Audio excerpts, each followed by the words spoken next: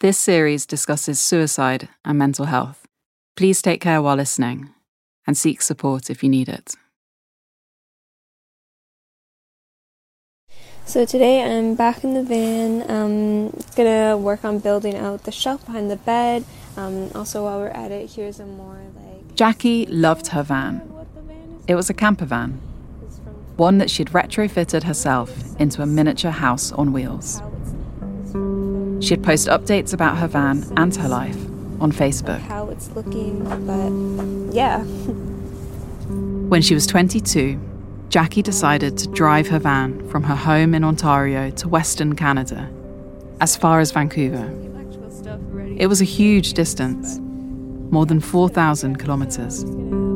She stopped off at skate parks as she went, and she sold her tattoo designs to people she met on the road. She finally made it to British Columbia in May of 2022, just a few months later. When she got there, Jaqui found work tree planting and working on a farm. Then she signed up to do a 10-day silent meditation retreat in Merritt, British Columbia. Jaqui wasn't new to meditation, but she'd never been to a Gwenka retreat before. She'd heard a bit about them through friends and family and decided she wanted to give it a try herself. When she showed up at the centre, the volunteers that checked her in took her phone and the keys to her van. And Jaqui began her 10 days of silent meditation. The Gwenka retreat was the last known thing Jaqui did before she died. This is the story of what happened.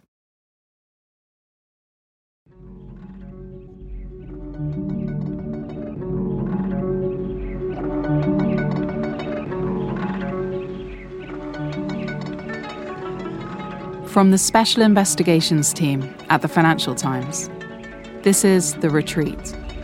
The retreat. The retreat. The retreat. The retreat. Come out of all your bondages, all your miseries, to enjoy real peace, real harmony, real happiness. Episode 3, Jaqui. In the last episode, I learned about the damaging side effects of intensive meditation. And I learned that these troubling experiences were much more widespread than what the twin sisters Emily and Sarah had encountered. I found out that although most participants leave the retreats feeling okay, and some even feel euphoric, lots of people have experienced sheer terror during Gwenka retreats around the world. These people had certainly been harmed. So my next question was, how far does this harm go? And what's the ultimate consequence if it's not addressed?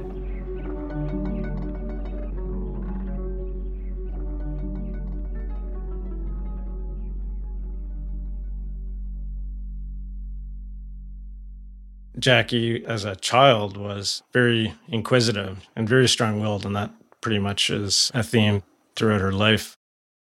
Jackie's mum and dad, Natalie and Lee, contacted me earlier last year, saying they wanted to share their daughter's story. When I first spoke with them, their immense love for Jaqui was palpable. I'm trying to think of a favorite memory of Jaqui. No, I can imagine it'd be hard to narrow it down. It is. She had a big piece of cardboard in her van that said smile, or I think on the other side it said have a nice day, and she would just drive around with that. Just to try and connect with people. Jaqui was born in Toronto, Ontario. I think probably one of her most defining characteristics physically was her crazy, beautiful, curly hair. She had just ringlets. She had them from when she was a baby. Natalie and Lee describe her as someone who was incredibly sweet-natured from birth. Little giggles and huge smile. She was a happy kid. She was joyful. Her parents separated when she was 9, although they remained friends and co-parented their kids amicably.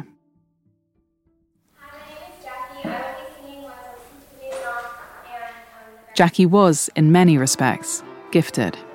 She had a beautiful singing voice.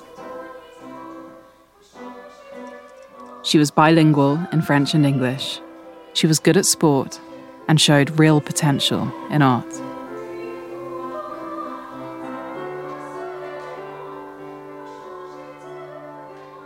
As a teenager, like many adolescents, Jaqui went through a trickier period. She struggled with anxiety and at times fell out with her parents. But who doesn't? By her late teens, she seemed to be coming into her own. She had also discovered a new passion, skateboarding. I think it was in high school that she went to a skate park in Waterloo, and she kind of looked around and she was like, there are no girls here. It's all guys. So she was like, okay, I'm going to give this a go. By her early 20s, she had grown into a striking young woman, tall and athletic looking. And she didn't just smile, she beamed.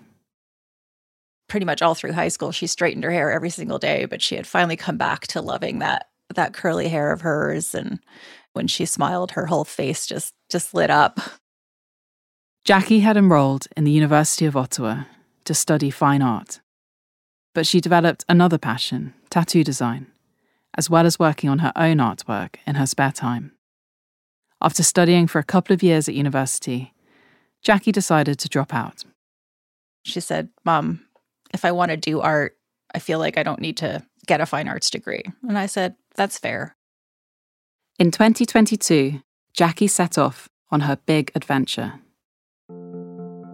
She had picked up some DIY skills from her dad and her stepdad and renovated an old van to become her home for the next few months. Hello, I am doing the electrical today. I finally feel confident enough to actually start wiring everything. She did an amazing job. I was incredibly impressed by the amount of detail and the workmanship. Jaqui started driving in March. The next few months went well. She kept in regular contact with her family while she was away. She headed first to Ottawa to say her goodbyes to all of her friends, and then she made her way out west. She drove by herself. It's a long drive.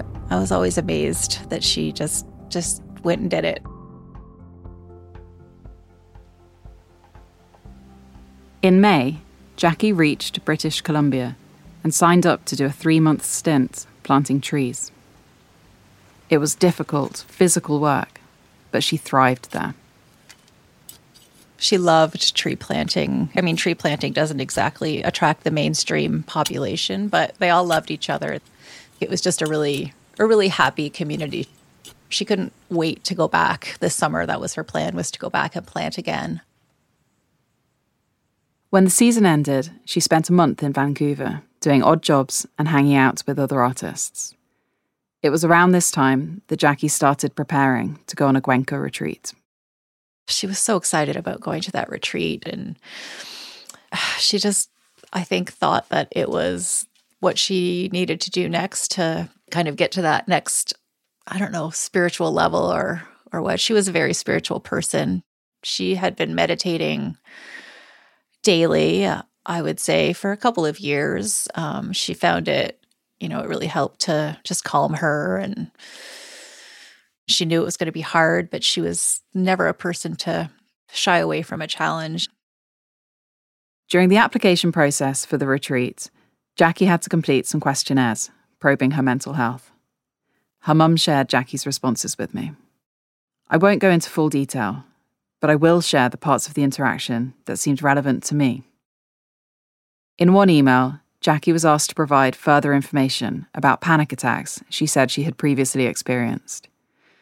Jaqui replied that she had experienced 3 panic attacks in the last 2 years, triggered by, quote, difficult life situations.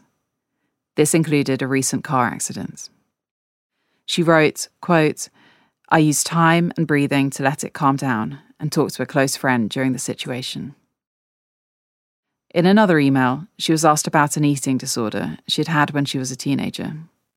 She told the centre she was now healthy and eats lots. The most striking email from the centre focused on Jacquie's earlier admission that she had, at some point in her life, experienced suicide ideation. I was taken aback by the bluntness of the center's response. Dear Jacqueline, thank you for the information you've provided. We're continuing to process your application and need some additional information. Please provide details about the following: your suicide ideation, frequency, when, how you handle them, vague or definite plans. Jacquie's reply stated that she had contemplated suicide 7 years earlier, when she was 14 years old. But she added, I have not had any issues with suicidal thought in 7 years. No considerations and absolutely no action. Jaqui was accepted onto the meditation program. A few days before Jaqui entered the retreat centre, she posted an update to friends and family on a Facebook page she used to share her van adventures. It included photos of sunsets, huge pumpkins, flowers, and mountains. In one photo, brightly coloured peppers char grill on a barbecue. Jaqui is grinning joyfully in the background, her eyes bunched closed and one arm flung towards the sky. In her Facebook post, she wrote, Hey folks, here's an update. I've been on an organic farm for the past week, and it's probably one of the most beautiful places I've ever been. I've been staying in a cabin on a hillside with a very cute setup. It has a full-size bed, so I don't have to sleep diagonally. As much as I love the van, this was a nice change. Here are pictures of where I'm staying, some dogs and the folks here. I'll be leaving in a couple of days to do 10 days of Vipassana in Merritt, BC. Then I'm off to the west coast of the US to get to California, after a brief visit in Vancouver.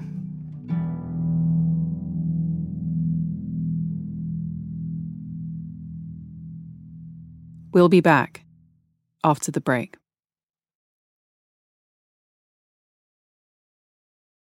Jaqui arrived at the Merritt, BC Centre on September 21st, 2022. The location was remote and surrounded by woodland for miles and miles.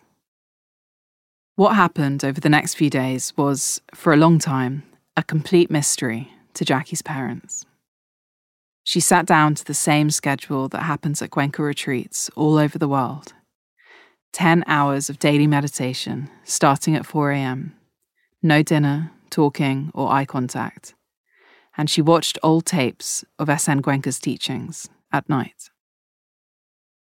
9 days after Jaqui started the retreat, Natalie, Jackie's mum, noticed she had a missed call on her phone and a message which said, Hi, Natalie. I'm on the management team at the Vipassana Meditation Center that Jacqueline enrolled in a 10-day course.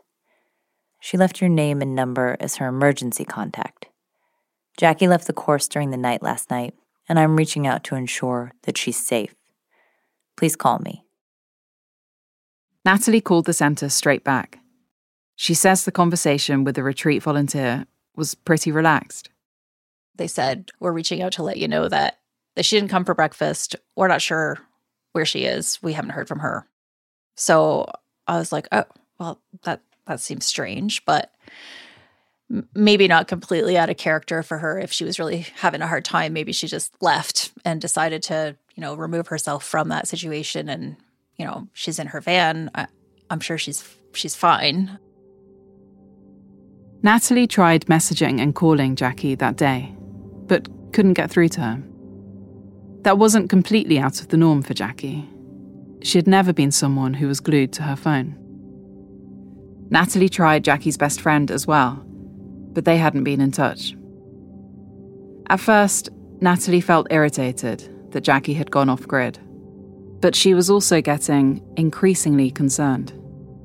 It was on my mind all day, and I think we were trying to call her and everything. There was no response, but I didn't really have a big red alarm bell yet.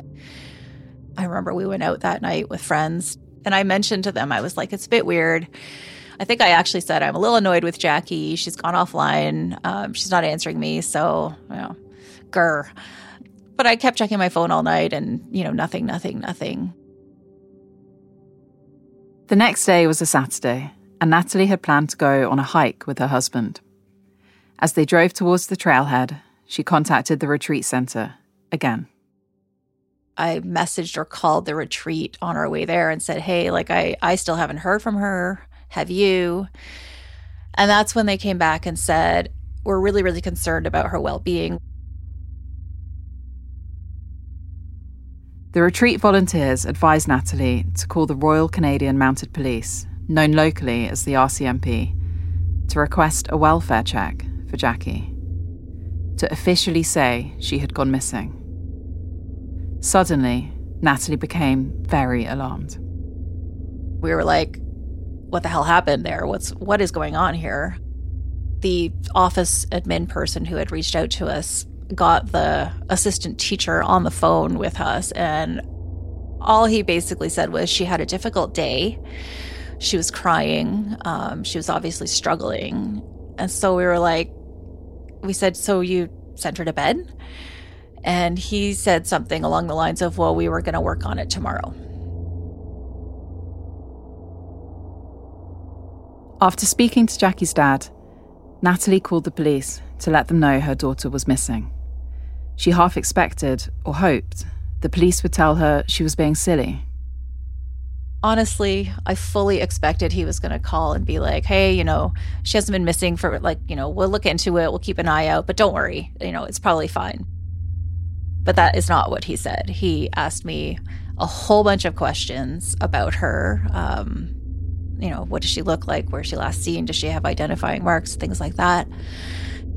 I remember I kept trying to say, she's in this van. This is what it looks like. It's a white van. It has a logo on it. And he kept saying, we'll talk about the van later. We'll talk about the van later. And so once he had actually gathered all the information about Jaqui, then he said, okay, I'm going to give you an update on the van. And he said, we found the van, and she's not in it.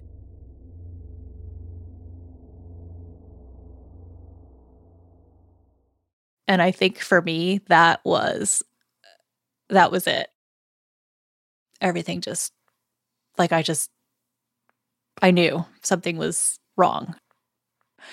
I thought I was going to throw up. I just was sitting there and I hung up, and Matt and I looked at each other and I just went, oh my God, she's not in the van. She's not in the van. So then, of course, well, where is she? The police found Jacqui's van, abandoned on the side of the road, 50 kilometres from the Gwenca Centre. Jaqui had seemingly run out of gas and then vanished. She had literally disappeared without her trace. Her van, everything was in her van. Everything, her phone, her laptop, everything, her keys, her wallet. Over the next week, an intensive search party was launched to find Jaqui. Police, volunteers, friends and family all flocked to Merritt, BC to scale the vast terrain, searching for her across miles and miles of woodland. Flyers with Jacqui's beaming smile were posted all over the local area. Sniffer dogs were brought in. It was an agonizing week for Jacqui's parents. The week that Jaqui was missing, that has to be like one of the most harrowing experiences I've ever been through. Actually, it is the most harrowing. To me, it was very concerning because I think in having it explained that, she left this retreat before she was supposed to be done, that was just not Jaqui. Like that, Jaqui was, again, that determination that, I'm going to see it through to the end. That just did not sit right.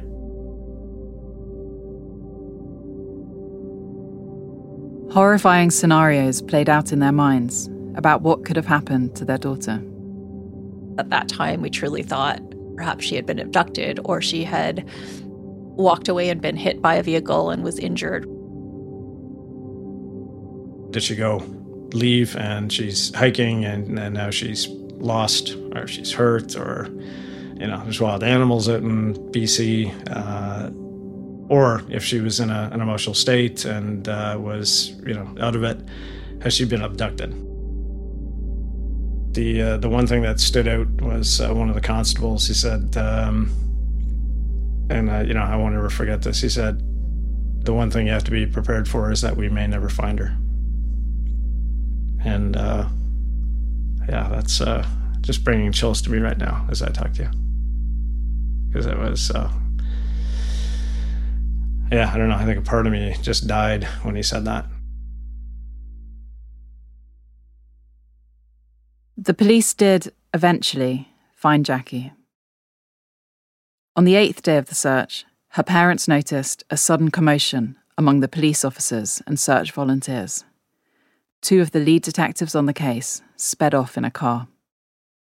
He came back and he, and this will be burned into my memory forever, but he basically kneeled down in front of Natalie and he said, we found her and she's deceased.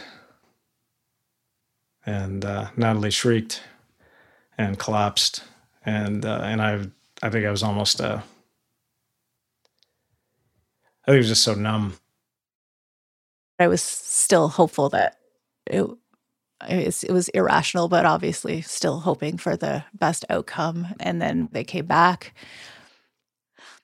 and he said, we found her body. And then I think the absolute worst was when he said that she died by suicide. It was just inconceivable. It was just unbelievable. And I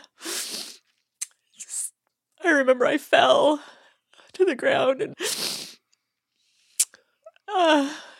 it was awful.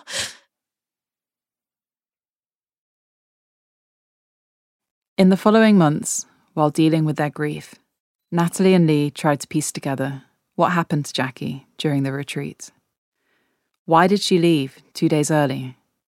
What was going through her mind? And why did she take her own life? That final question will always be impossible to answer. Suicide is complex, and mental health organisations say that suicide can never be ascribed to any one cause. But the last thing Jaqui did was sign up to a Gwenka retreat. What happened during her final days there? Did any of the volunteers know what Jaqui was going through? Did they try to help her? This seems to be the most critical question in all of this. Jaqui was under the care of the Gwenka volunteers. There were people overseeing the retreat.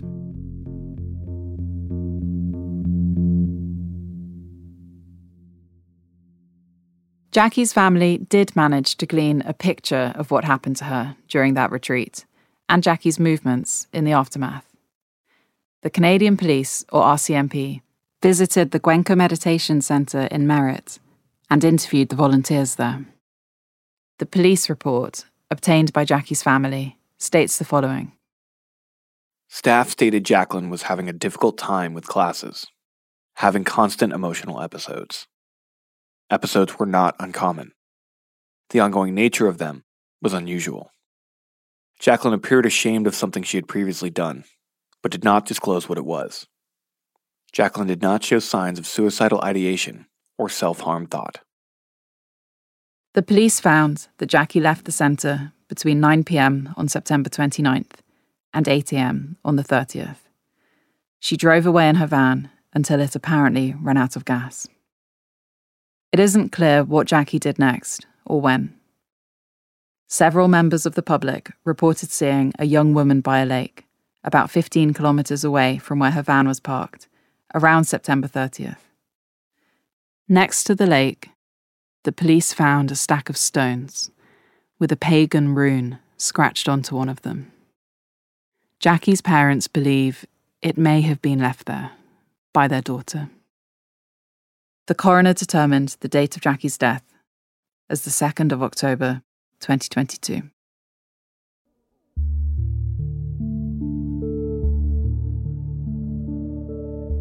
These details matter. They mean that there could have been time to find Jaqui and help her. But Natalie feels like she was kept in the dark about her daughter's distress until it was too late. She wasn't just struggling the day that this happened. She had actually been struggling for days. And they even said to the RCMP that it wasn't unusual for someone to struggle. It was unusual for someone to continually struggle for days. I had no idea the severity, the possible severity of the state that she might be in. I didn't have the urgency. I didn't know. I didn't know. I guess it just deepens my sadness because it's, is this something that could have been prevented? And more importantly, it sounds like it could have been prevented if there was maybe some way to intervene. The train's going off the track, but nobody bothered to slow down the train. And they had an opportunity to slow down the train.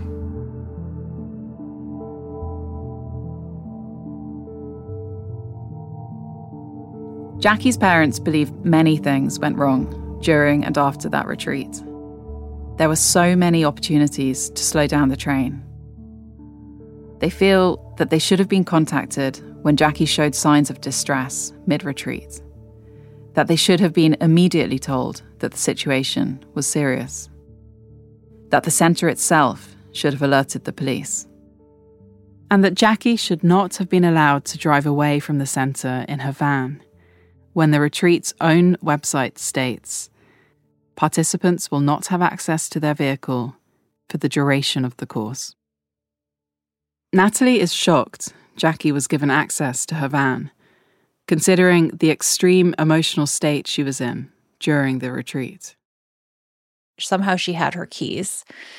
And if your policy is to have people hand in their keys, there's a reason for it. So enforce that policy. Natalie believes the Gwenka organisation utterly failed her daughter, but she doesn't believe the local volunteers who ran the retreats Jaqui attended are necessarily to blame. In my heart, I have to believe that nobody helped her because nobody understood that she needed help. So I think there has to be more awareness for the people who are basically the front line at these things. Natalie thinks they didn't know any better. But she says the lack of awareness and inadequate emergency response protocols desperately need to change. When you're aware of the potential mental state that someone could be in, I think calling the RCMP without hesitation would be step one. I don't know what the difference would have been, but the story would have ended differently, and I would like to think that one or the other of those things would have prevented her death by suicide.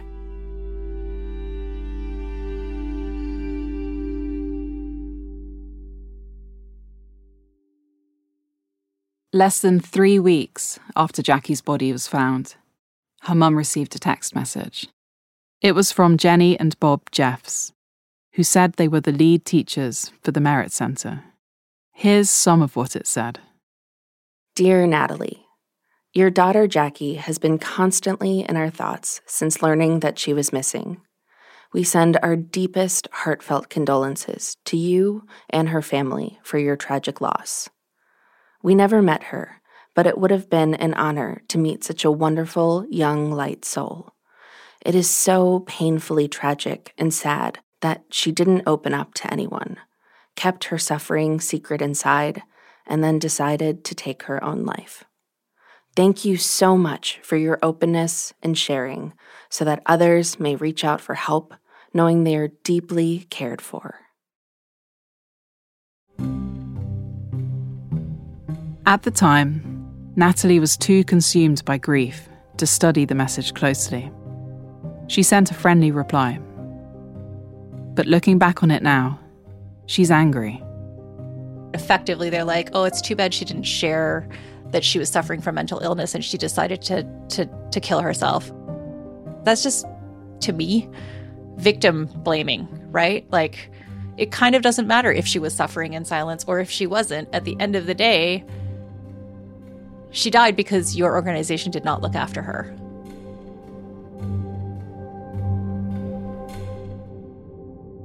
Lee believes the organization should have done more in the wake of Jacquie's death. We know far more about suicide now than I ever wanted to know. And we know it in a way that is so horrendous. But I believe that if she hadn't gone to the meditation center, she'd still be with us. I do believe that. What Lee expected from the organization was not a big ask. Actually, it was quite simple. I think some accountability to say, hey, is there something that we can do to make sure this doesn't happen again? And I think there's been nothing.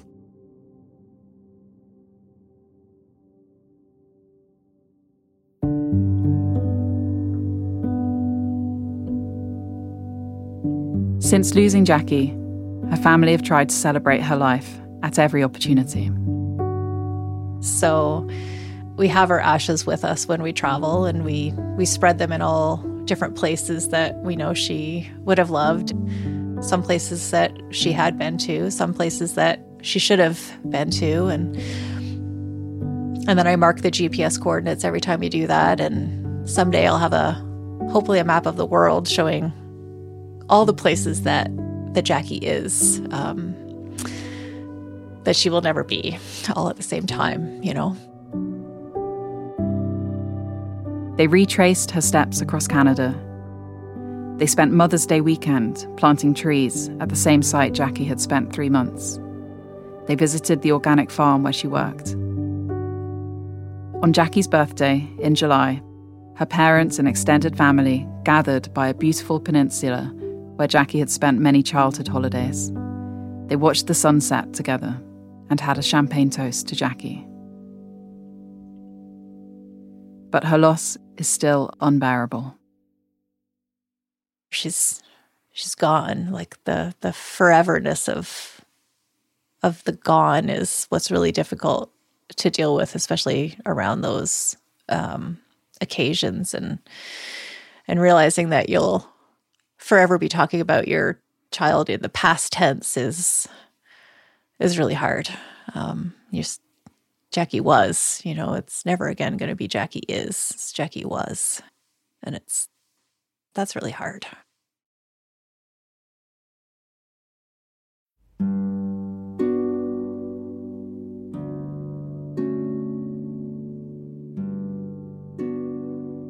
I asked Natalie and Lee, what was Jaqui like the last time you saw her? How did she seem in herself? She was very, very happy and animated when she was talking about her plans and what she wanted to do. They said she flew home for a wedding just a couple of weeks before attending the Gwenka retreat. And at the time, she seemed happier than ever. I just remember her dancing all night. Whether someone wanted to dance with her or not, she was on the dance floor all night. She seemed at peace. And I remember looking at her and going, this is the real Jaqui that we're seeing now. She's matured. She's kind of dealt with a lot of that just, teenage crap that we all go through. She feels like she's come around the bend, and she just seems really content with herself and happy. She seemed happy.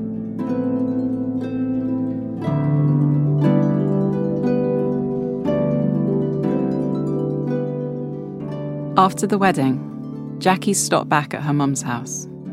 Natalie had no idea at the time that this would be their final encounter. She just popped by the house, just for quick hugs, grabbed some of her stuff, and I said, "Oh, Jax, I didn't really get a chance to spend a lot of time with you." But she said, "Oh, don't worry, Mom. I'm coming home for 3 weeks at Christmas. It'll be great. We'll really spend some time together."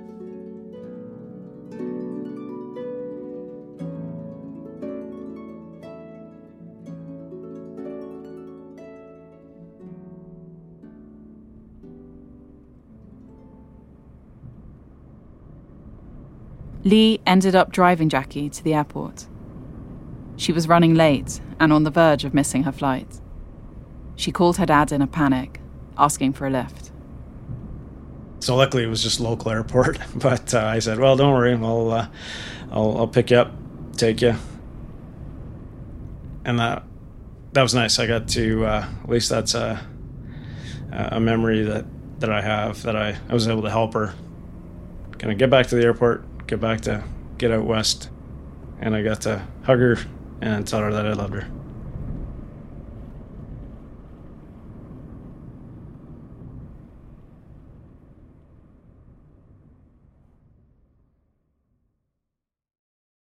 I couldn't help but wonder how a seemingly happy, enthusiastic young woman could end up unravelling so quickly. Jaqui had clear, stated plans for her future. I thought back to her Facebook post about heading to the retreat and then on to California for the winter. How she planned to spend some quality time with her mum over Christmas. How she wanted to return to the tree planting site the following summer. I know that mental health issues are complicated and often poorly understood, and that even though Jaqui's parents were not aware of any underlying mental health issues, that didn't mean their daughter wasn't struggling with something. But for me, the state of Jaqui's mental health when she entered the retreat was in some ways unimportant. What I thought mattered was how the volunteers responded when Jaqui was in distress. Did the staff know that meditation could have negative effects? That meditators could be pushed so far, they might even contemplate taking their own life? And what was the Cuenca organisation doing to mitigate these risks, if anything? That's next time on the final episode of The Retreat. She didn't want to leave. She kept saying she was supposed to die there. She was supposed to die there. She's horrible. We had to practically carry her out. How, when you came out of the room after you'd first seen her, what did you say to the staff who were present, and what did they say to you? I said, what happened? What happened to her? They had no answers. They had no answers.